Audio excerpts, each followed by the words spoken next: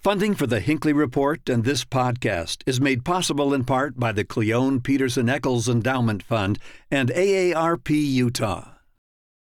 Additional support for the Hinckley Report comes from State Street. I'm Sean Higgins, co-host of KUER's State Street podcast. We're here to help you make sense of Utah politics and what's at stake for you. You can listen wherever you get your podcasts. Thank you for listening to the Hinckley Report, your weekly political roundup. If you like what you hear, please subscribe and leave us a 5-star review. Good evening, and welcome to the Hinckley Report. I'm Jason Perry, director of the Hinckley Institute of Politics. Covering the week, we have Republican Senator Todd Weiler, Sage Miller, political reporter with KUER, and Jeff Merchant, Executive Director of Alliance for a Better Utah. So glad you're all here. We've just finished week 3 of the legislative session. It might feel a little bit longer. We just finished week 3. We have so much more to do. But what I think is interesting about this week, we'll start with you, Senator, is this is the week of the RFA, the request for appropriation, and the list is long of those coming in. Talk about what those are, how this process works for a moment. Yeah, so the great thing about the Utah legislature is every legislator is involved in a budget committee. That's kind of unique to Utah. And then anybody can come up and ask for money. They need to have a legislative sponsor, and it's called an RFA, and then they'll get 4 or 5 minutes in front of an appropriations committee to make their pitch. Most of them are not funded.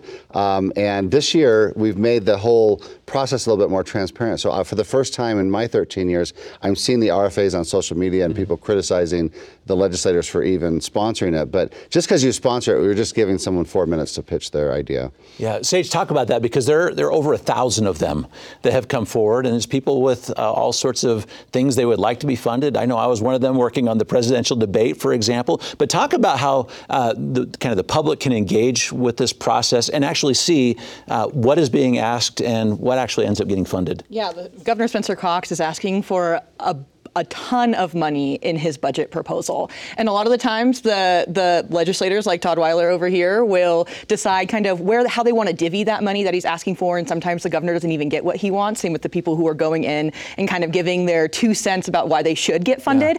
Yeah. But thankfully they do stream these, right? At utah.ledge.com. le.utah.gov. Yes. Yeah. And so you can engage and actually watch them live as they're happening to figure out what people are pitching, how much money they want, and how lawmakers are responding to it. We don't really know just as of yet like how much lawmakers are going to divvy up that money and who's going to get what. Todd can probably talk more a little bit about that process of what happens behind closed doors rather than in the public. But yeah, it's the one thing that I will say about the Utah legislature is their transparency when it comes to what's happening right now on the ground. It's pretty strong. And the website for lawmakers, for people to engage, is pretty user-friendly. And so I do think that if you just spend a little bit of time on the on the legislative website, you'll be able to kind of figure it out. You can see kind of the status of everything as well. But yeah, we are going into that big money period, and we'll probably talk about this a little bit later, but the ability to kind of focus more on budget by getting the controversial issues out of the way first. I do want to talk about that. But maybe for a moment, Jeff, talk about sort of the interplay here, because you've got a lot of requests from community organizations, groups, government entities. You have the governor who's presented a budget, and you ultimately have the final decision from the legislature, including the very influential Executive Appropriations Committee. Yeah, I mean, certainly the Executive Appropriations Committee is going to be making a lot of these decisions, a lot of huge decisions impacting the budget through the entire rest of the fiscal year. But I actually fully agree with what's already been said. This is a relatively transparent process, and it's one that seems more democratic than many of the other things that we see happening at the legislature. A lot of people involved, a lot of people can voice their opinion and their thoughts, and it really is rather transparent. And I think that a lot of people deserve a lot of credit for that. I love the idea that everyone is on these committees and everyone gets a say, whether that's positive or negative, about all of these different RFAs. Yeah, absolutely right. Now talk about the budget just for a moment, Senator, because right now you're kind of hearing requests, but we don't actually know what the revenue is going to be. Talk about what that is like. Well, we get our final revenue numbers right around Valentine's Day, and it's basically a guess of what Utahns are going to spend in the next 16 months. So we are projecting in the future. And we have a couple PhDs that are really good at that. But we know that sales tax is a little bit down, and it's probably going to be a tight year. And remember, Jason, the last 3 years we've had extra COVID money to spend, and a lot of programs that wouldn't have gotten funded have been funded. But now that COVID money is dried up, and so a lot of these people are back this year saying, hey, you got to keep on funding us, but we don't have all of the money to do that. Yeah, is it easier when there's no money or when there's a lot of money? It's actually easier when there's no money, because we can just say no to everybody. Yeah. Very interesting. Sage, I know you've been following the news here about potential tax cuts, because you look at, we have maybe a declining revenue coming to the state of Utah, but also some interest in our legislature to cut some taxes. We have one in particular, Senator Chris Wilson, this is Senate Bill 69, income tax amendments, is looking to lower the income tax, or to eliminate the income tax. What are you hearing about potential places to fill that void if income tax goes away? Honestly, I haven't heard much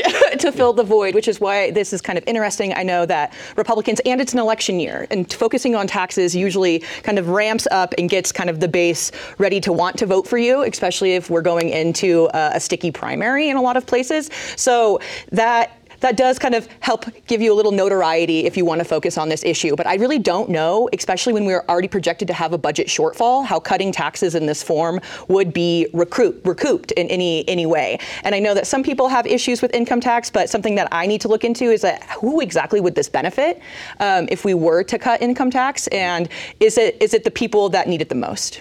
So the Hinckley Institute of Politics did some polling with the Deseret News, asking Utahns how they would feel about eliminating the state income tax, and it was 59% of Utahns said that they would support it, 27% oppose, 14% don't know. But of course, Jeff, the next question is the harder one: is what should happen if it does go away?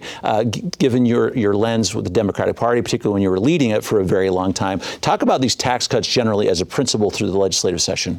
Yeah, I mean, look, at a certain level, kind of an unfair question, right? Like, who's going to say that they want to be taxed? Yeah. Most people don't. I know there might be a few Democrats that do. I'm not one of them. I think that not having taxes is a wonderful idea. The problem is that then you get millions of dollars in RFAs that are coming in, and you want to fund those, right?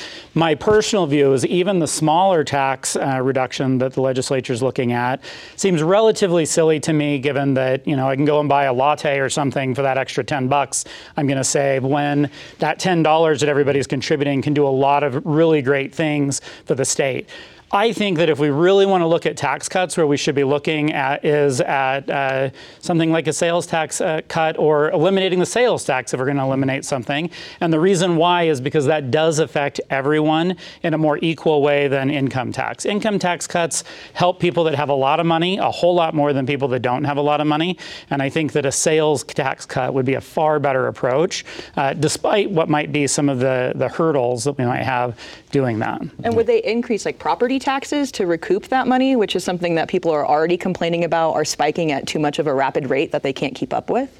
Well, those are fair questions, because Utah's tax is built on a three-legged stool. One leg is income tax, one leg is sales tax, and one leg is property tax. So if you cut off one leg, you probably get, the other two legs are going to be, is all that's left, and so it's going to have to be property tax or sales tax. But I just want to point out that when you cut income tax, I always hear the Democrats say, well, that doesn't help the poor. The working poor in Utah do not pay income tax. Through the income tax credit, and we base our tax rate off of what the federal government does, the working poor do not pay taxes. So if you're not paying income tax and we cut income tax, that's true. It won't benefit you. But with income tax, we are punishing people for the harder they work and the more they earn. And the question is that a good tax system, or should we be taxing people for what they consume? That's more of a sales tax. Mm-hmm.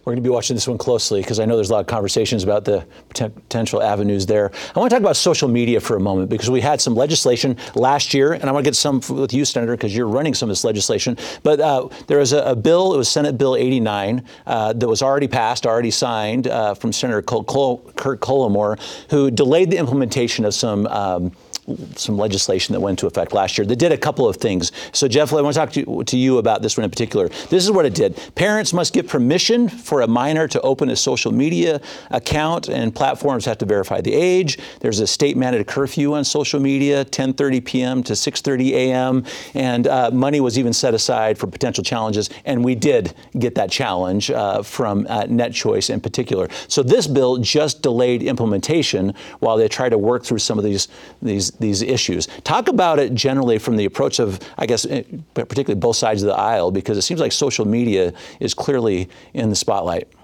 Yeah, look, I think that this is actually a good idea. I think, as somebody who has has had three teenage daughters, the one that's not a teenager anymore will be very upset that I just said she was. Look, this is a challenge that I think a lot of parents have, and it's a challenge that is very, very difficult to overcome on your own. And maybe some people think this is a form of government overreach. Certainly, social media companies think that, but I think that as we saw this week in the Senate, social media companies aren't quite doing enough, and we need to be doing more. This is on the federal stage. On the federal stage, right. We have seen this lead to a lot of problems. The governor has talked about this. Numerous people have been talking about this, and the fact of the matter is that something needs to happen. And frankly, social media companies probably ought to be held accountable for some of, or if not all of that, in my opinion. Yeah, Sage, I want to play a quote from the governor, who's been talking about this very issue. It seems like he's been discussing it more and more vocally, and along with our legislature. And this is what he said when it comes to social media. Rates of depression, anxiety, loneliness, suicidal thoughts and behaviors have increased in recent years. It's undeniable that social media is harming our children's mental and physical health, brain chemistry, self-esteem, and more.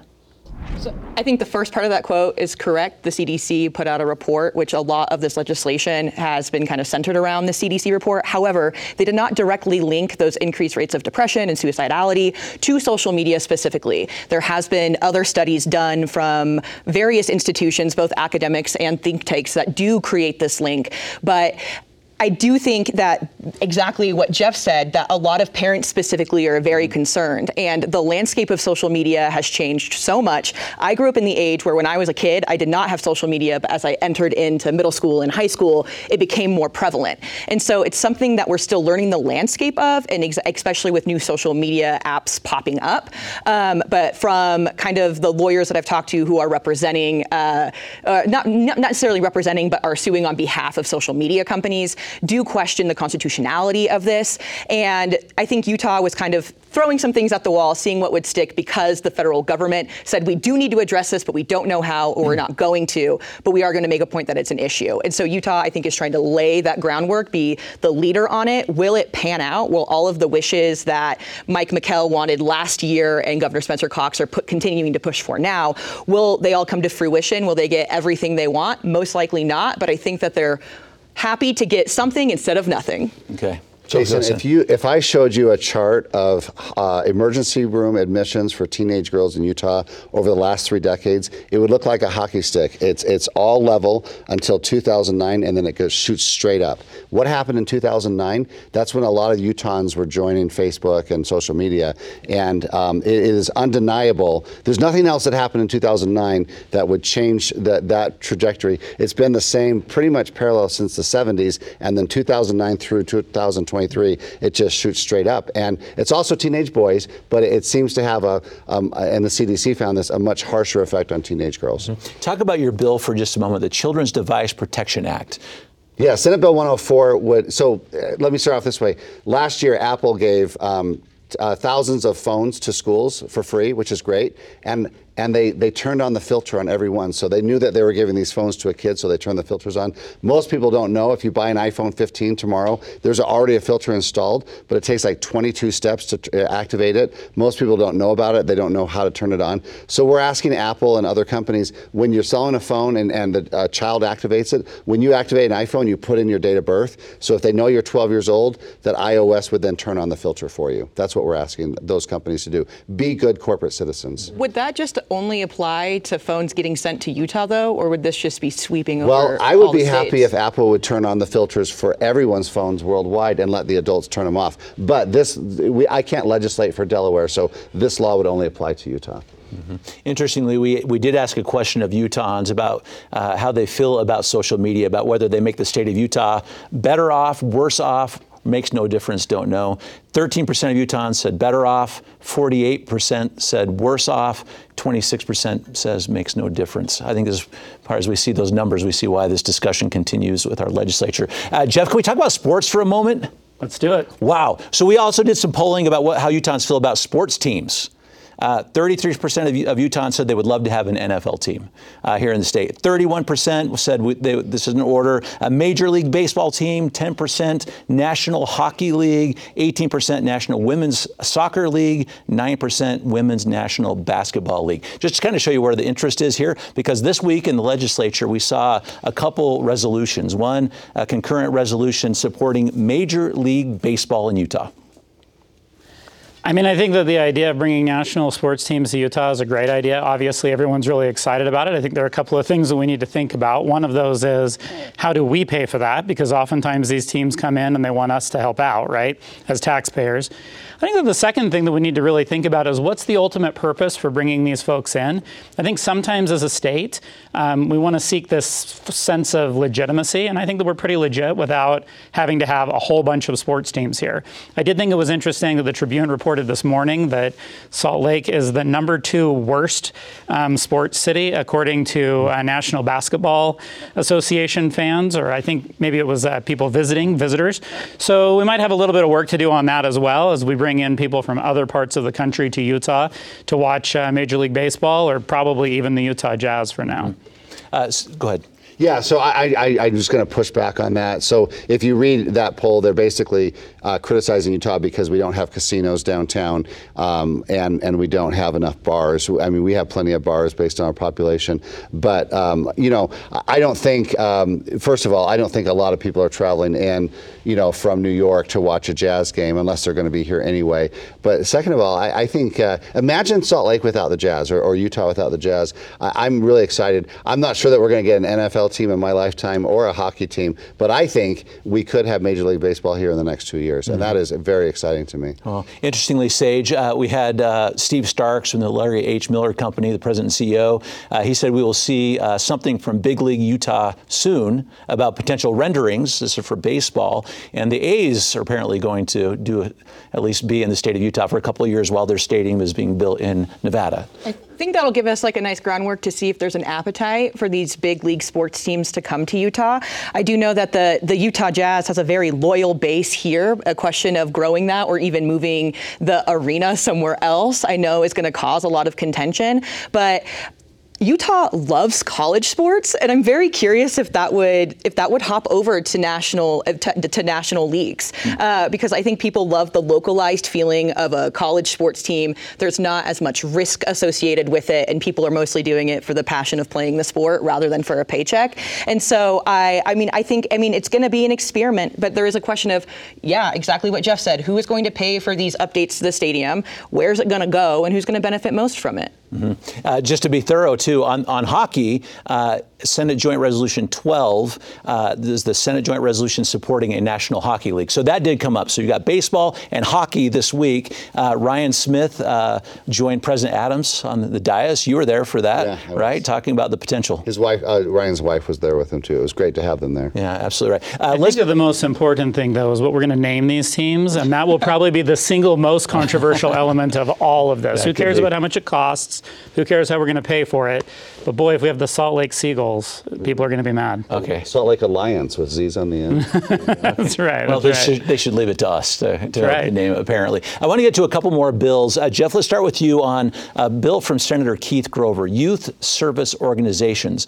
What's interesting about this one is it will require youth service organizations to search the Utah and national sex offender registries before they employ or use a volunteer. And these groups include sports leagues, athletics, churches, religious organization. If you've got 25 or more kids and they're being supervised, you have to run the name of who's leading them through these registries.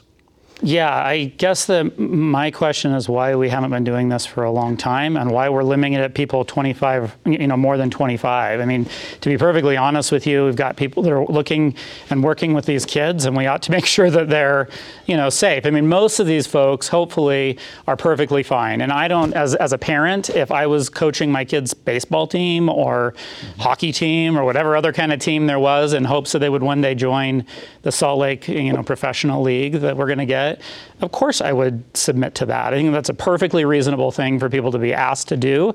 And I mean, hopefully there's not any opposition to something like that, but certainly that's something that we should be doing. And frankly, we ought to be thinking about doing it anytime someone is going to be working with kids. Mm-hmm. Go ahead, sir. Yeah, I'm supporting that bill. I was fortunately not molested as a child, but I remember when I was about 13 years old, I went to a Boy Scout camp in Wisconsin because I grew up in Illinois, and I was at the rifle and shotgun range, and I was the last boy there, and I was helping the leader clean up and shut down for the day. And he asked me if he could take a picture of me, and I said sure. And then he said, well, do you mind taking your shirt off? I'm like, no, I don't mind. I took it off, and he took a picture of me. And about 5 years later, I'm like, what the heck was that all about? Nothing else happened, fortunately, to me. But I do think that people that are maybe interested in children do gravitate sometimes to these organizations, and I think we can't take enough steps to protect our kids. Mm-hmm. If this bill passes, everyone has to be run through these two databases. Yes. A couple of the other bills I wanted to get to, Sage, talk about one that's dealing with the Constitution in particular. So House Joint Resolution 14 would amend the Constitution to require you have to get 60% threshold. This is for people who want to impose a new tax on the state. So if I was a citizen and I wanted to go out and get signatures to force a tax increase, for example, this is going to raise that level. Talk about the sort of the background on that a little bit as to why this is Jason Kyle, Representative Jason Kyle, would want to increase some of these thresholds. That's actually a really good question. I don't know why specifically he would want to increase the threshold, but I do know that maybe having more of a majority on increasing something that would deduct from your paycheck wouldn't necessarily be a bad thing. I do know that it's also pretty difficult to change the Constitution in this measure. We know that there's happening one with, repealing state sales tax in return for removing the earmark on education. But I do know, like we've talked about, people are kind of hesitant about increasing taxes. They would rather you decrease them. So if you are going to increase them, maybe having more of a majority rather than 50 or so percent would be more palatable. Mm-hmm. Todd, do you have anything on that? Well, yeah. So Utah is one of about 25 states that has the citizen initiative and referendum process.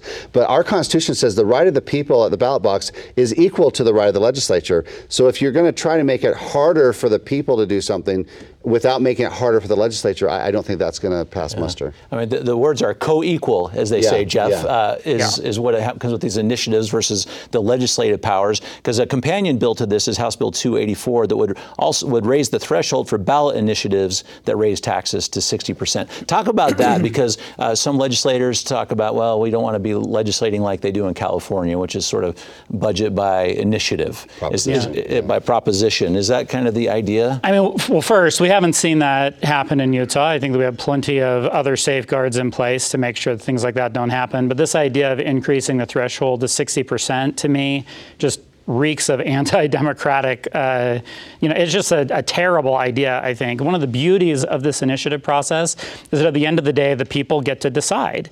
And just like with the legislature, where you need 50+1, I think that should be the case with initiatives. To be perfectly honest with you, I really feel like this 60% idea is a way for certain lawmakers to be able to protect themselves when things happen that they don't like. I mean, we saw in 2018, not one, not two, but 3 propositions get passed, and then the legislature almost immediately alter all 3 of those. And the fact is that a lot of people didn't like that. A 60% threshold gives a lot of protection to legislators who don't like the people coming up with ideas and passing them on their own. And just a reminder that all 3 of those became law, and that's why we have legalized marijuana and Medicaid expansion and whatnot. And they were altered by the legislature. They all became law. So, the people's will was respected. Kind of respected, right? Because that certainly wasn't the case with gerrymandering.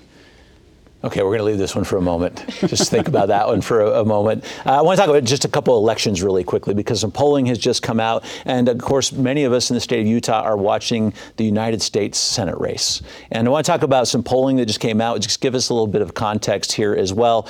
These are people polled. These are Republicans who said they would be voting in the primary.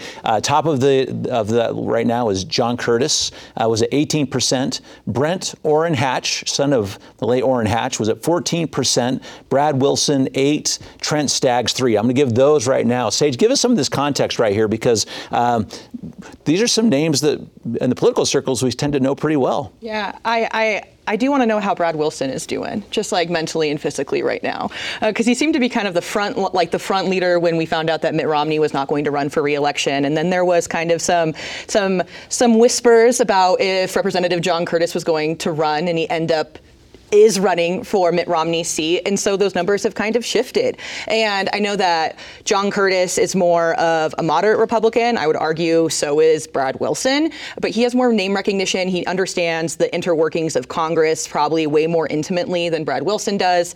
And I think John Curtis is probably really tired of the antics of the House and maybe wants something a little less chaotic in the Senate. I will say with Brent Orrin Hatch, his dad is a legacy in the U.S. Senate, longest serving senator, right? I believe from Utah before he passed away, and so he also does have name recognition, and he can also kind of lean on his father's legacy to help amp up a base and Republican voters to get by.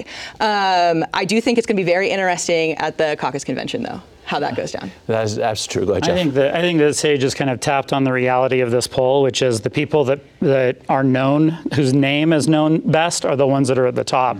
I think that, it's a real challenge for Wilson in the sense that I think that as the speaker, he thought that he had a lot of name recognition. A lot of people knew him, and some people do, but I don't think that nearly as many as he may have thought. Meanwhile, you have someone who's relatively unknown, and yet because of his last name, Hatch is polling in at second place. So I think there's a lot of stuff that's going to happen over the next few months. And if I were a Republican in this race, I'd certainly be getting signatures because it's going to be a very interesting convention. That's going to have to be the last comment tonight. Very insightful. Thank you for listening to the Hinckley Report. If you enjoy this podcast and want to help more people find out about it, please rate it and leave us a positive review.